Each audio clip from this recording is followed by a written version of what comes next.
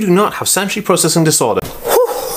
Ooh, guys, what's going on? Yes, I know this title of the video says you do not have sensory processing disorder, and probably you're thinking to yourself, huh, what on earth is this guy on about? Well, guys, I'm going to get into all that right now, but first of all, I wanted to say to you guys that it is Sensory Processing Disorder Awareness Month, and also ADHD Awareness Month, right? Which is kind of really interesting. I don't know why my chair's clicking. I do apologise. Anyway, guys, all you Stranger Things fans out there, what's up? My name is Dan. I have autism, ADHD, OCD, and dyslexia, and I make videos like this every single week. So if you are new around here and you want to learn more about those topics, make sure to hit the subscribe button and check me out on Instagram. I've got like loads of stuff going on there, and TikTok as well. Anyway, guys, what is going on? Okay, so sensory processing disorder, really, really interesting. I wanted to do this video because sensory processing disorder is kind of like it's a different type of comorbid condition. And what I mean by comorbid is co-occurring, which means it occurs alongside something else. So pretty much everybody who has an autism diagnosis will also have a comorbid diagnosis, again a co-occurring diagnosis, of sensory processing disorder, or SPD as they call it in short terms.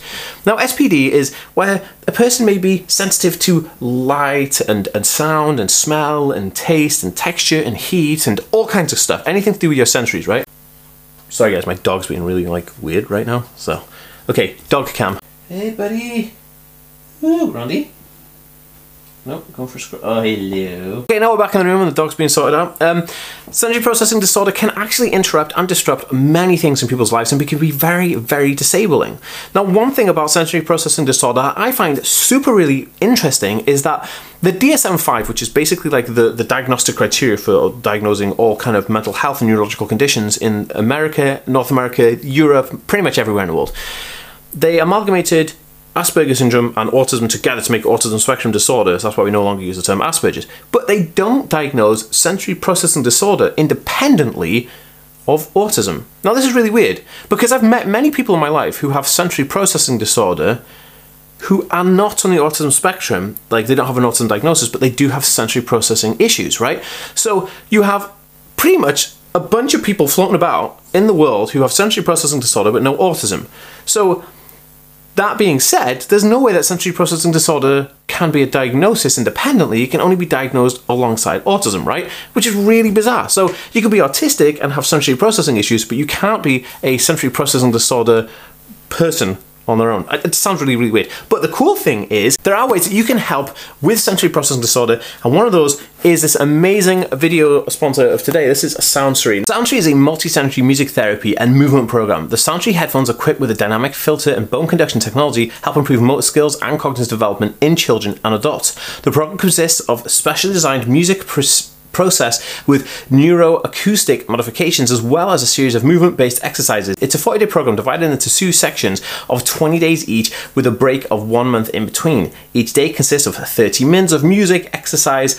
Soundtree helps improve gross fine visual motor skills in children like handwriting, drawing, balance, posture, hand-eye coordination.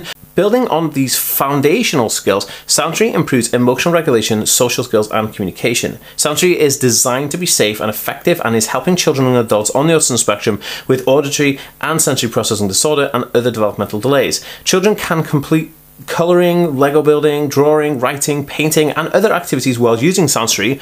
It has a 9-hour battery time on the battery life, online access to exercise videos, and an option to switch Bluetooth mode to have Soundtree as a regular headset like headphones. Soundtree has recommended exercises that you can do while listening, but you can adapt them to any activity like play therapy, games with a partner or a therapist. And awesomely enough, Soundtree have a bit of an offer really to celebrate Sensory Processing Month. Soundtree is giving away a discount of 30% off on their website. All you need to do is click the link below and use the code THEASPY10 to get an extra 10% off your purchase, which is pretty cool, right? So that's really awesome. I use this, I've used this now, I've had this set for about 2 years and I've used this a lot. This thing is absolutely amazing. There's a bunch of different things you can download on their website, little exercises you can do to help. But one thing is, having sensory processing disorder it leads you to think, oh my goodness, I'm never going to be able to kind of like relax because I'm worried about all these sensory processing issues. Well, there is an answer, and Soundtree is definitely one of the leading technologies in helping move this stuff forward. So I'd highly recommend you check out Soundtree.